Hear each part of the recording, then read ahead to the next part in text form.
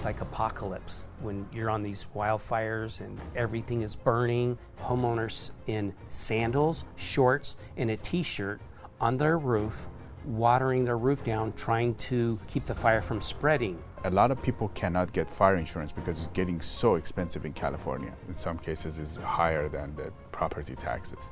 That creates a problem for firefighters because now people aren't going to want to evacuate. Fire's making more advanced spread because we have to divert from firefighting to making a rescue. Now, this year, it might be a big fire season, right? A lot of rain this year. So the fuels, the vegetation has grown tremendously. And when they burn, it's going to burn with a lot of intensity. My guest today is Sam DiGiovanna. He's the fire chief in LA County. We have covered how some Californians don't have fire insurance anymore because the cost skyrocketed. Our guest today, he's going to discuss how this could impact Californians with the fire season coming. And what about young people to get into this profession? It's hard to find firefighters. They don't want to serve. Maybe they think TikTok, or they have other things that they can feel they can make money. It's hard, demanding work physically and mentally. In my mind, I say, why? What's the matter with you? This is the best job in the world.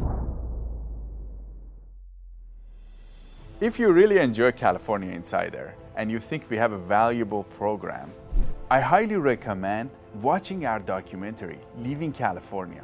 It's a 70-minute documentary. We went so in depth. It's my story going across the state and finding out what's going on. Why do we have people leaving this state? And if there is any solutions for the state so we can stop this exodus. Click on the link below and subscribe to Epoch TV. By subscribing to Epoch TV, you can watch this documentary, Leaving California. Not only you can watch Leaving California, you can watch many other content and documentaries and shows and programs. And it has tremendous value because a lot of this content is nowhere else to be found. Click on the link below, and I hope to see you there. Sam, it's great to have you on. Welcome. Thank you. Good to be here. We want to talk to you about fires. We actually covered insurance, and a lot of people cannot get fire insurance because it's getting so expensive in California. And some people are risking it by not having fire insurance. Can you tell us more about this? You're a fire chief and you've seen this happen. Can you tell us? I can certainly see where the insurance companies are coming from. Let's go back to 2017, where there were $14 billion of property loss damage. And fires are not only that devastating, but they're also growing even more so. And you watched, we did an episode on insurance and how people are going without insurance and risking it. And you watched this episode and you wanted to come on the show because you're seeing a big fire season for us. Can you explain to us what you see? Well, the problem that I see is this. I could see where the insurance companies are coming from. They're losing money. So they're not writing policies, or they're canceling policies. They have to save their monies. The side effect to that is now homeowners don't have insurance on their properties that are living in the hillside areas. Their propensity is going to want to stay and defend their home and their assets. That creates a problem for firefighters because now people aren't going to want to evacuate. They're going to want to stay and defend their home. And now we're going to have to pivot and go from fighting the fire to making rescues when people are injured or need help because they've stayed back to fight fire. And is it very difficult to do that? If people are staying, you've been involved with fighting these fires in California, is it much more difficult? What happens when people decide to stay to protect their home? Well, if we're doing structure protection for a particular division or a neighborhood, and then we have to be diverted because someone's burned or injured, we have to leave where we're at and go assist those people that are stayed back to try to defend. Now the fire's making more advanced spread because we have to divert from firefighting to making a rescue. And there have been times, even before this insurance problem started, where I've been on fires where I've seen homeowners in sandals, shorts, and a t-shirt on their roof, watering their roof down, trying to keep the fire from spreading. They're inexperienced. We have veteran firefighters over 20 years that are in full personal protective equipment, and they still experience burnovers and get injured, or even worse, we've had fatalities. Now, this year, it might be a big fire season, right? That's what you were mentioning to me offline. Can you tell us what you see is happening this year? Well, the past 2 years, we did not get the hard driving Santa Ana wind-driven fires. I don't think third time will be a charm. We've also had a lot of rain this year. So the fuels, the vegetation has grown tremendously. I'll give you an example. Take a 10-gallon gasoline can and put it in your garage, and it didn't burn. Do the same thing next year. Do it for the next 5 years. Now you have 50 gallons of gasoline in your garage. When your garage burns, it's going to burn with that much more intensity. The same with the hillsides. There's a lot of fuel in those hillsides, and when they burn, it's going to burn with a lot of intensity. And what is the season that people have to be careful with? Some people said the fire season has become the whole year, but is this true, or do they have to be worried about it in September, October, in the next few months? That's a good question. Fire season is year-round. We've seen fires. The Colby Fire 7 or so years ago in Glendora was in January, and we lost a few homes there. It was a Santa Ana wind, so fire season is year-round. However, of course, summertime, it starts peaking in the fall around September, October, November, and sometimes even into December, we can get Santa Ana winds. And when that happens, it creates the fuel moisture content to go very low. So the fuel moisture content, the warm temperatures, and the wind, that's what are the three factors that create red flag warnings, meaning the highest of the fire danger. And we're approaching that peak season of the highest red flag fire dangers. They're right around the corner. And before we talk to you about you have some tips and solutions for homeowners, because some people cannot have insurance, and even if they do have insurance, we want to share with them some ideas how to protect themselves. But there's a bigger impact with the fires on the communities. Like if you don't live in an area where there is potentially a fire, how can your community get impacted? Well, fire trucks, personnel are called from all over. You can be called from downtown LA or a coastal community where you're not in the wildland urban interface, but we need resources to help fight these fires. So let's say you're downtown LA, not in the hillside areas, but you at that station may be called to assist on a brush fire, and that station may stay vacant for an hour or two until we recall personnel back, or we have move-up engine companies come and cover those stations. So sometimes they can sit empty. Now, if you live in that area, and let's say you have a traffic accident or a medical call such as a heart attack, and that station that's close to your home, the next station may be even 5 or 10 more minutes out. And time is of the essence when you're having a medical call like a heart attack, so now there's a delayed response. Not only that, but when wildfires hit, just like we saw in Canada, North America, New York, a lot of areas got a lot of smoke. The smoke from the wildfires, they create air quality hazards and health hazards for those not living in the wildland urban interface. You were mentioning there are some solutions that the cities and the state can take. Can you tell us some of these solutions? And there's some pushback on them, right? Yes, you can get a whole bunch. I've experienced personally as fire chief where I want to bring in, just say, goats to the hillsides, and goats are great for cleaning areas up. But then you might get a group of environmentalists that say there's a special plant that's indigenous to this area. We don't want to lose it, so we can't bring goats in.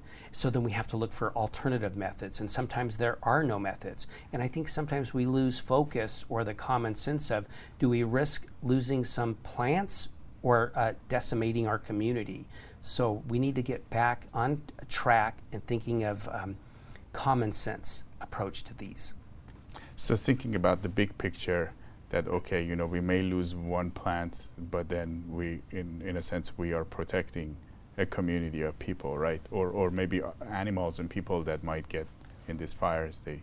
Yeah, we need to make sure the first job of the fire department is to protect life, property, and the environment. So if we get our hands tied by sometimes politicians or community activist groups or environmentalists that don't want us to do certain things to mitigate these fire problems, that becomes a problem for the whole community. You have seen situations like this. Have you seen any situations where we didn't do a good job cleaning up the brush and the fires came and then got out of control? Well, we do our best. Most every fire department proudly state this, that they do their best to mitigate the risk of wildfire. And there are certain areas, some of our canyons are very steep terrain and you can't get in there. That's what we live here in Southern California about. So these hillsides, it's kind of like an earthquake. It's not a matter of if they burn, but when they burn, just like an earthquake. It's not a matter of if one happens, when it happens. So hillside communities are all affected, and it's a matter of time before their hillsides and their communities, we're going to see fire. When it comes to wildfires, do people do things that you guys don't recommend? Of course, just like I mentioned about those that are in their sandals and shorts and t-shirts trying to put fires out on a 30, 40 mile an hour wind Santa Ana day. We've had people come up and jump on our fire truck and just say, I'm going to help. And they're not trained. And we have to stop and take them off the fire truck. I've had people, when I've been on a fire, stop us, come right out in the middle of the street and stop us. It's a strike team of 5 engines, and stop us and start telling us what to do and directing us. Or people will stop us and they'll ask why we're not putting their house out, and it's pretty much fully involved.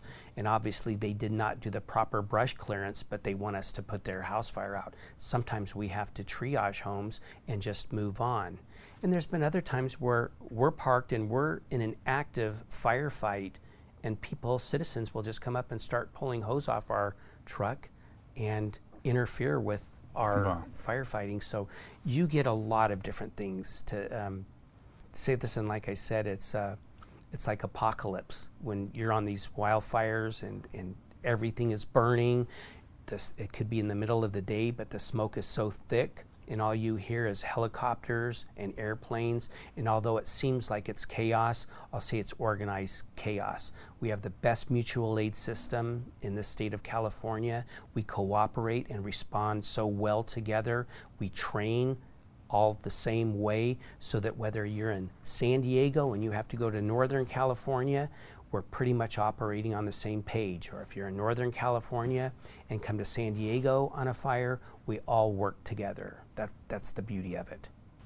Can you tell us what the homeowners can do? And a lot of us know about the fires, but we probably are not doing what we're supposed to do if we are living in these communities. Do you have any tips for them? Well, the first thing I would do is contact your local fire department and see what the brush fire requirements are. But what you could do is clear the hazardous vegetation away from your home 100 to 200 feet at a minimum. Clear that out. Then combustibles around your house, such as lawn chair, patio furniture, keep those away. Trash cans, firewood, keep those a minimum of 30 feet away from your home.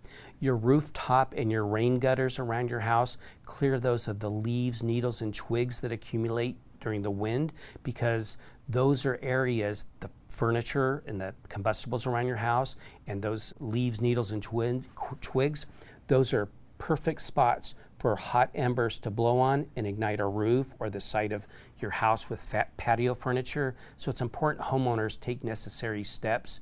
There's even companies that have fire retardants, that they could spray around their house that could help mitigate and help this, but it's the homeowner's responsibility to make sure that their house is mitigated as much as they can from wildfire. So especially people that have no insurance. So because we're hearing some people are risking it because the insurance cost is going through the roof. In some cases is higher than the property taxes.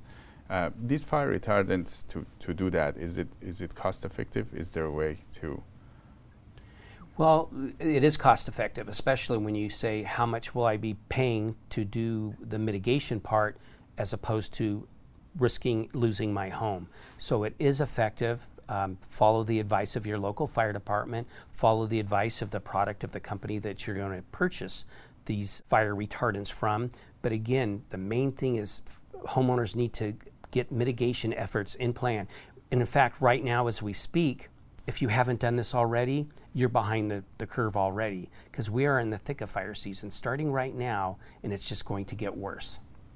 And then about staying and protecting people's homes when a fire happens, unfortunately, if a fire happens, what are your thoughts on that?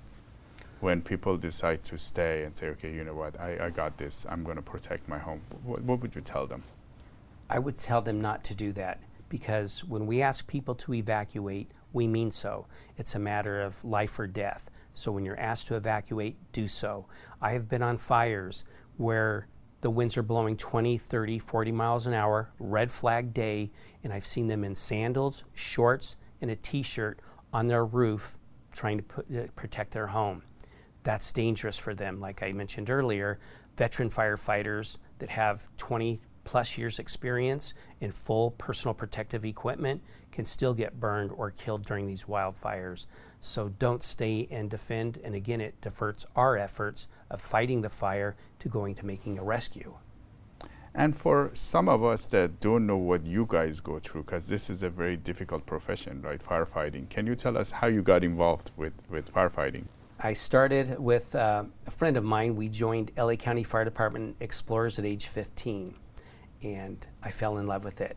Before I graduated from high school, my junior and senior year, I took college classes in fire technology. I wanted to be a firefighter so bad. I used to tell my mom, I just wish I could just skip the rest of high school and just go be a firefighter.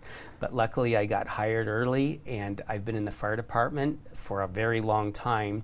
And once it's in your blood, it's hard to get out of it. I still am just as passionate about the fire service today as I was when I started. Maybe a little, as age kind of wearing me out a little bit, but I still love the professional.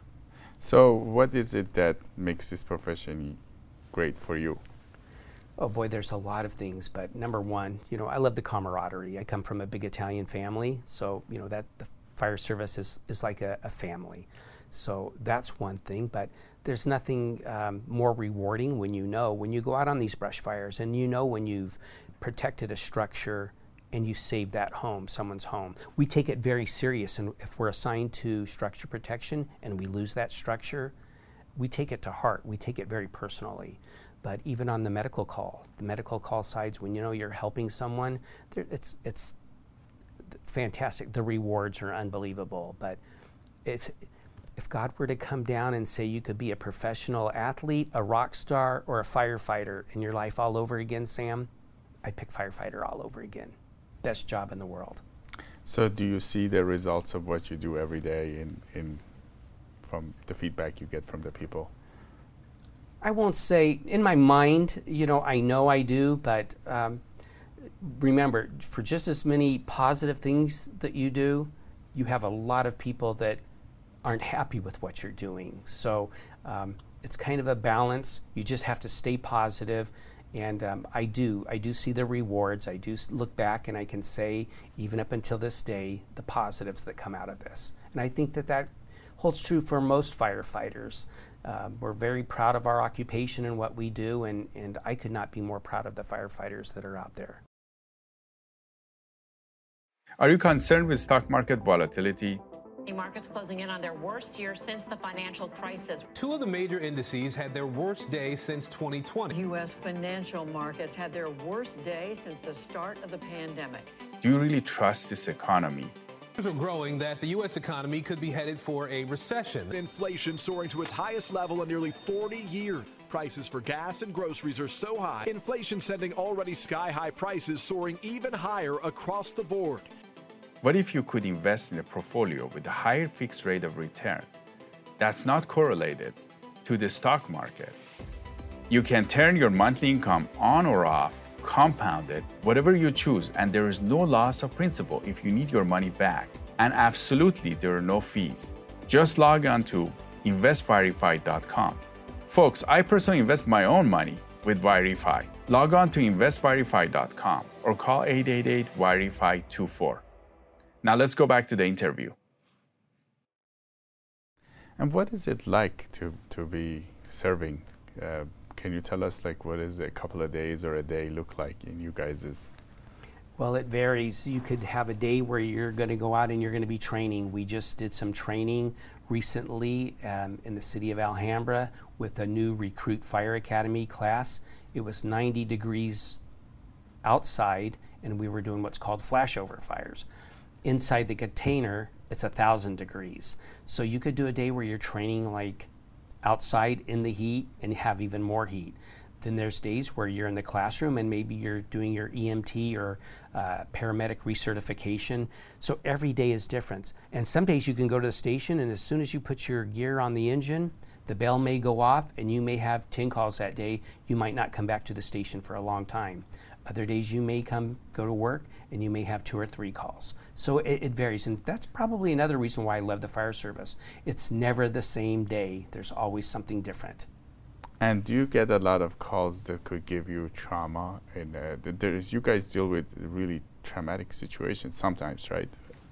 Well, more firefighters and police officers are dying by suicide than line of duty death. The world we live in today has changed dramatically. We're exposed to a lot more harsher elements, mass shootings, trauma. Unfortunately and sadly, the homeless population is increasing, and it takes its toll.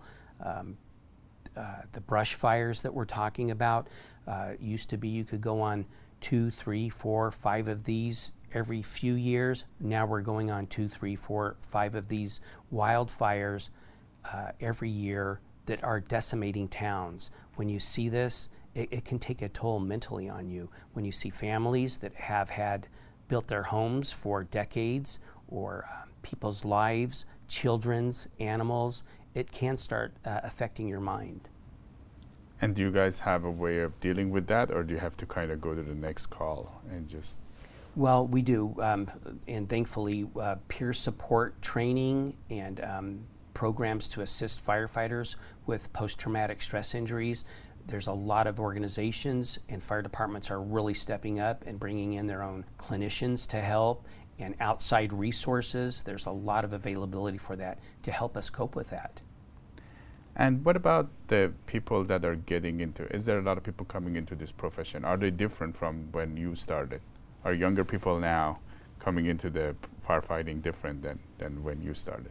Well, yes, because I'm older, and we have the millennial generation, and it's hard sometimes to understand where their mind is. But I have to remember, when I started, the older firefighters and captains and battalion chiefs, they probably thought the same about me. It's just a generational thing.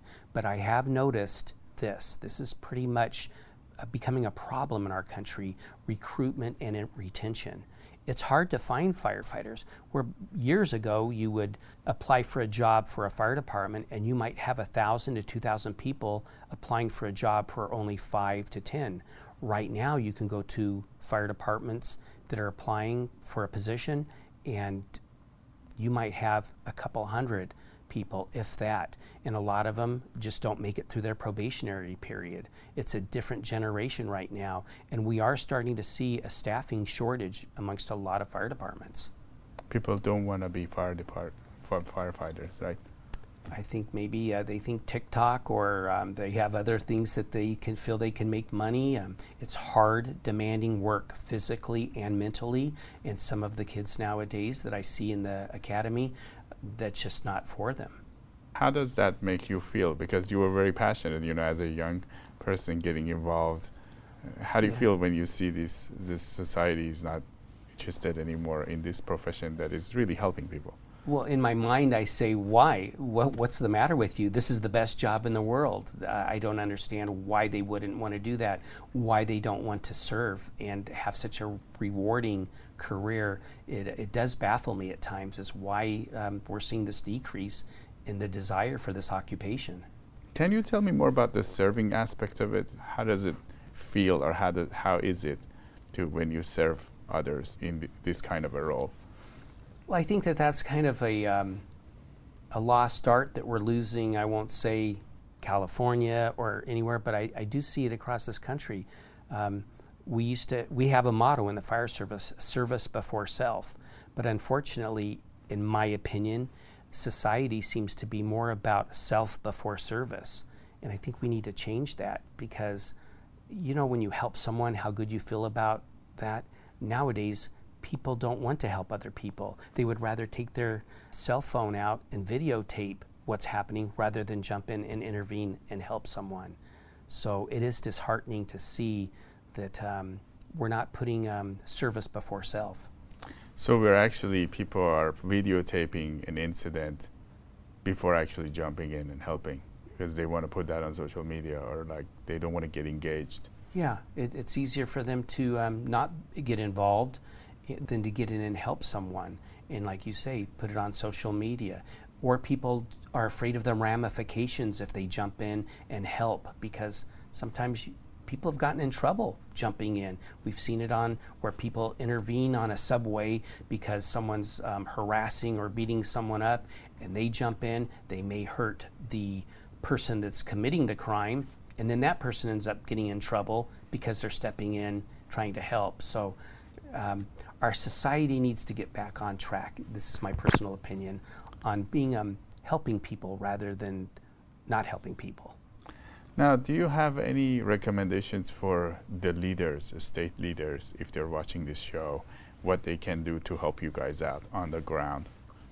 Well, they have been doing a good job trying to increase our pay, mitigation efforts through funding and grants to help reduce this risk. For the political leaders, continue with a good common sense approach. That will help us, that will help the communities that they represent in their political position. So sometimes listen to the professionals, especially the fire chiefs. Fire chiefs, police chiefs, they have a very difficult job, and they have good common sense. And sometimes they present it, and sometimes they get shut down. And that's where we go, where did the common sense go? We're going to have these fires that might be bigger, or there might be more danger now. And it's now. People have to do something about it now. Have you guys improved compared to 10 years ago, 20 years ago, how you deal with these fires? We sure have. We've made great strides with GIS, mapping, cameras, thermal imagers, that we can use night vision goggles while fighting fires at night that we did not used to use. We have bigger payloads in our helicopters and our fixed-wing aircraft for dropping water and fire retardant. So we've made big advances, but sometimes it's not enough because these wildfires are burning at such a rapid rate of spread. Even the best of technology can't outrun a wildfire. The homeless problem is getting worse, it's not getting better. Crime is getting worse, it's not getting better. Regulations are getting worse, it's not getting better. People are bailing on California in record numbers. Showing more than half of Californians are considering moving. It might be harder to find a U-Haul than to find your next home. The exodus of people moving out of California is not new. No sane person would want to leave California if they could make it here. For the first time ever, people are leaving. In 2020, California lost 650,000 people. First time in my lifetime I've heard that. I'm leaving California. Why you should consider moving to have. We're gonna miss you guys. Several high-profile companies like Tesla have moved their headquarters. I'm out of here. This place is gonna sink. Watch, they already have high taxes. This is just the tip of the iceberg. California treats businesses like criminals and taxpayers like organ donors, and people get tired of it. Here's some of our costs. Drivers are paying at $7.39 a gallon. $3 million. This is like a normal house. Our problems are man-made. All you have to do is pay attention. Here is what I found. I can't be the only person who's seeing this. The California legislature can't go on forever like this. This is a form of self-destruction. When I came here 22 years ago, it was a different California. Where is the state headed? California will deteriorate. Where'd the money go? This is because of stupid policies. There's no other word for it. The politicians are making money off our problems. People were tricked. They're being lied to, and their way of life is being destroyed. There's a lot of people that you would be surprised by their stories. My entire family is leaving. You know, we left all of our friends behind. Hey, live a day or two in our shoes. We're going to lose the very core values that built this state. California's bad ideas go national really fast. And if California fails, the United States failed.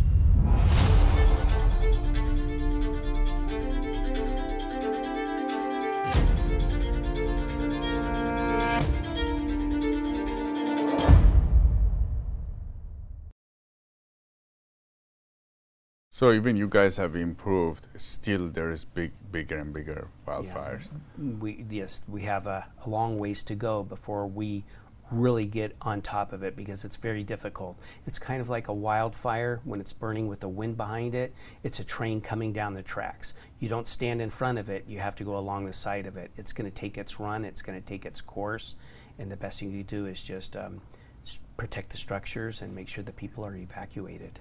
Going back to policymakers, so essentially what's happening is that the policymakers are paying more attention to activists, which are usually very loud and emotional, but then the professionals that really know the stuff, that deal with it every day, they're not going to be loud and extreme and angry and emotional. They probably will give their recommendation, and then if it doesn't go through, they will walk away. Maybe they talk to press a little bit, but they will respectfully walk away. Can you tell us what should these politicians do? Should they pay more attention to the professionals? Yes, and I want to quantify or clarify that it's not all politicians, because we have many that are very supportive of public safety. But you do have some that seem to side more on the activist, or some that disagree. And I would suggest to those, when you hire a fire chief or a police chief and put them in office in that position, pay attention to them. They are the true professionals. That's why you hired them. That's why you put them in that position. They are the expert. So listen what they have to do and what they have to say, and take that and support them on that, because many times they don't, and then our hands are tied, and then when something goes wrong, they're quick to blame the fire chief or the police chief. So you're caught in the middle at times with the political side of this. What about the people? We all have a role in this too. You know, it's like Californians are smart. They're some of the most innovative people in the world.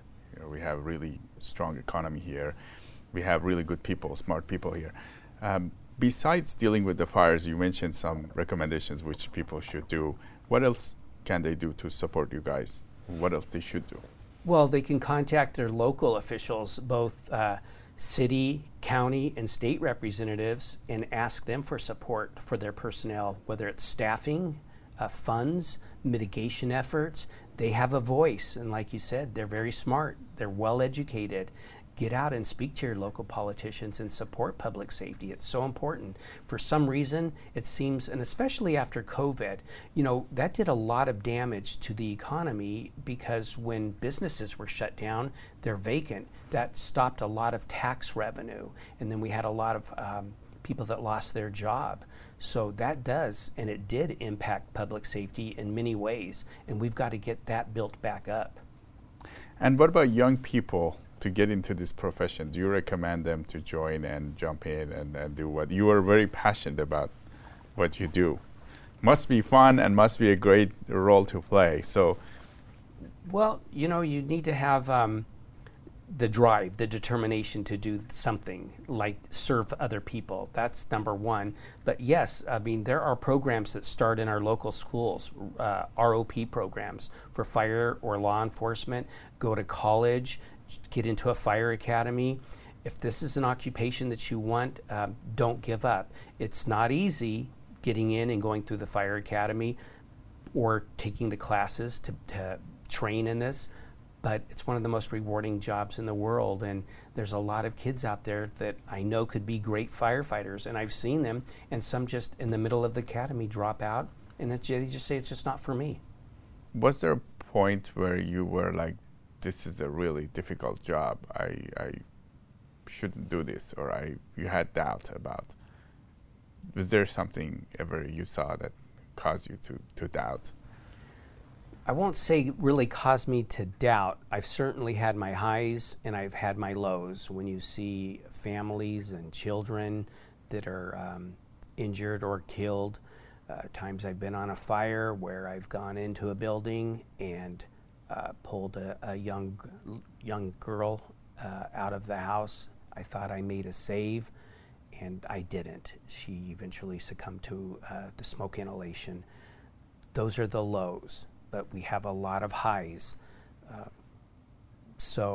But nothing's really ever stopped me from wanting to continue. I'm like I said earlier, I'm still very, very passionate about this, and one of the most rewarding jobs in the world for me. And how do you deal with that? Is it very difficult to deal with it, where you kind of go in to try to save somebody and it's kind of late? It's tough to deal with. I mean, now when this happened, we did not have the peer support programs that we have in place now. I'm a man of faith. I believe in God, so I do rely on my faith to help me cope with it. And, I think just talking with my peers at the fire department, or that is big, the social interaction, just having the support system. Like I said, we're a family, having that family unit, people to talk to. And if it gets too hard on people, they do have options now to go speak to licensed professional counselors and therapists. For us, most of us, whenever we call 911, you guys come, and whenever we need something, you guys, we don't really think behind the scenes what's happening. You guys are going on a lot of calls, right? And how are these calls? Is it you go from one to another, right? They vary. Some calls are minor. They may be as little as a twisted ankle. The other call may be someone hit by a car or a train or something very traumatic. So there's a lot of highs and lows in those calls. And they can take their toll on you, but we do receive training. That's what we train for, both for the physical aspect for fighting fires and specific incidents, but also for the medical side of it. But it still takes its toll on you and your support system. Some of the best support system are those within the station that you work with. So that is our support system. If it gets too heavy on a first responder's mind, then we do have professional services available for them. And then when you do save somebody's life, because there's probably a lot of these rewarding, positive things that happen. Can you explain or tell us how does it feel, or do you remember a time when something happened like that for you? I do. I was a young firefighter, and we responded on a call. There were several calls at one time. Myself and one other firefighter were on a specialized rig, a heavy rescue rig, and we were responding to a young man had a bee sting and went into anaphylactic shock and was in full arrest. So I told my partner, I said, we don't have time for an ambulance. You drive to the hospital. I'll take care of, I'll give CPR. And we took this young child to the hospital. We ended up saving his life. That was ecstatic. He was just a young boy. Fast forward, I'm going to say 20-some years, came to the station, knocked on the door. I was a battalion chief at the time, and he said, "You don't know me, but remember that call on," and he named the street, "and you saved my life." And he's now an attorney. So those are the things that are so rewarding. You get a lot of that. And not only that, but you help a lot of people that are, maybe they have chronic medical conditions that you respond on a lot. And you respond on them sometimes twice a week, 3 times a week. They become your family too, and they're happy to see you when they're in distress. They know that's comforting for them to know that you're there to help them. So the reward, yes, just back to what I said, it's so rewarding. Hi, I'm Siyamak, General Manager of Epoch Times in Southern California and host of California Insider. Thank you so much for your amazing support. It's been an honor to have you with us along this journey. And we've grown such a great community of subscribers like yourselves that have been with us, committing to truth and tradition, which is what we want to discuss this year at our gala. So please join us on October 28th in Newport Beach for an exceptional night with food, drinks, and great conversations. Our guest speaker will be Victor Davis Hanson, as well as some of our media personalities like Yanni Akelik of American Thought Leaders and Roman from Facts Matter. You can get your tickets now on epochgala.com. And once again, thank you for your support, and I'll look forward to seeing you on October 28th. Chief Sam, what was it like for you guys when you mentioned this sense of community, and this community you guys would share like a family? How was it? What was it like? Well, the days when we used to stay in the station and we would eat dinner together, we would watch TV and armchair quarterback another agency fighting a fire. Well, that's easy to do while you're in the station and it's nice and cool, and you can armchair quarterback their efforts. So you look at somebody else fighting fire, and then you kind of analyze what they're doing and how they're doing. And right, but we know that they do that to us when we're on the fire, so it goes both ways. The other thing is the dorm, where we would, when I was a young firefighter, I would get on the all call in the evening and just say, come on, you guys, it's therapy time. And we would go up into the dorm and we would just lay around and tell stories. Those were ways that we bonded together. And that was almost like our peer support training in its way. Or if the fire truck needed repairs, we'd take the pump panel off and we'd all get in and work together as a team to fix it. Or we'd build something at the station. Unfortunately now, a lot of like the fire trucks or things that need to be done to the station are all being outsourced. So those are those little things that start fragmenting us around the station. Not eating at the kitchen table, sleeping in dorms now where there's walls and they have their own TV. We don't interact like we used to, just like I mentioned about families. They're fragmented because they don't share dinner together like I did when I was a kid. We all sat at the table and we all ate together. We prayed before we ate, and then we would be family. And even in the fire service, we've lost a lot of that sense, and that concerns me. Do you think there's a way to get that back? Well, it's up to the leadership in the organization. And you can't force someone to eat a particular way. Like I said, there are some people that are vegans. Some people don't like the way another person cooks. Some person would rather have their significant other bring food into the table. So there are things that you just can't make people do. And now we have more females in the fire service, and we have to separate them. You just can't have a big open door, so there's privacy issues to be concerned about. But there are ways, good captains and good battalion chiefs and fire chiefs will find ways to keep their crews together, and they do a good job of it. But it is something that has been slowly eroding over the years. Sam, do you have any advice for the homeowners that are, whether they're insured or they're uninsured, do you have any recommendations for them to do now? Yes, if you are living in the wildland-urban interface and there is a brush fire and you are asked to evacuate, do so. Be part of the solution, not part of the problem. And even if you feel that there's danger and you haven't been asked to evacuate, do so immediately. Keep a ready, set, go bag ready. Keep important documents such as passports or in papers, anything that's important to you. Your laptop, medication, eyeglasses, and some cash. Be prepared to evacuate. If you're asked to do so, do so. Your house can be replaced, but your life cannot be replaced. And even if you are not asked to evacuate and you feel that there is a threat or a danger, evacuate ahead of time.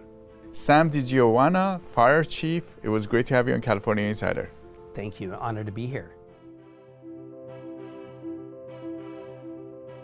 If you like the show and our content, you should go to insiderca.com and sign up to our newsletter, because we never know what can happen with social media and other platforms in terms of distributing our content.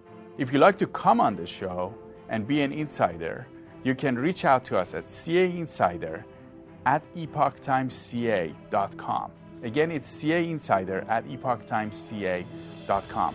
We would love to have you on the show to tell us what's going on in your field in California. Thank you for watching.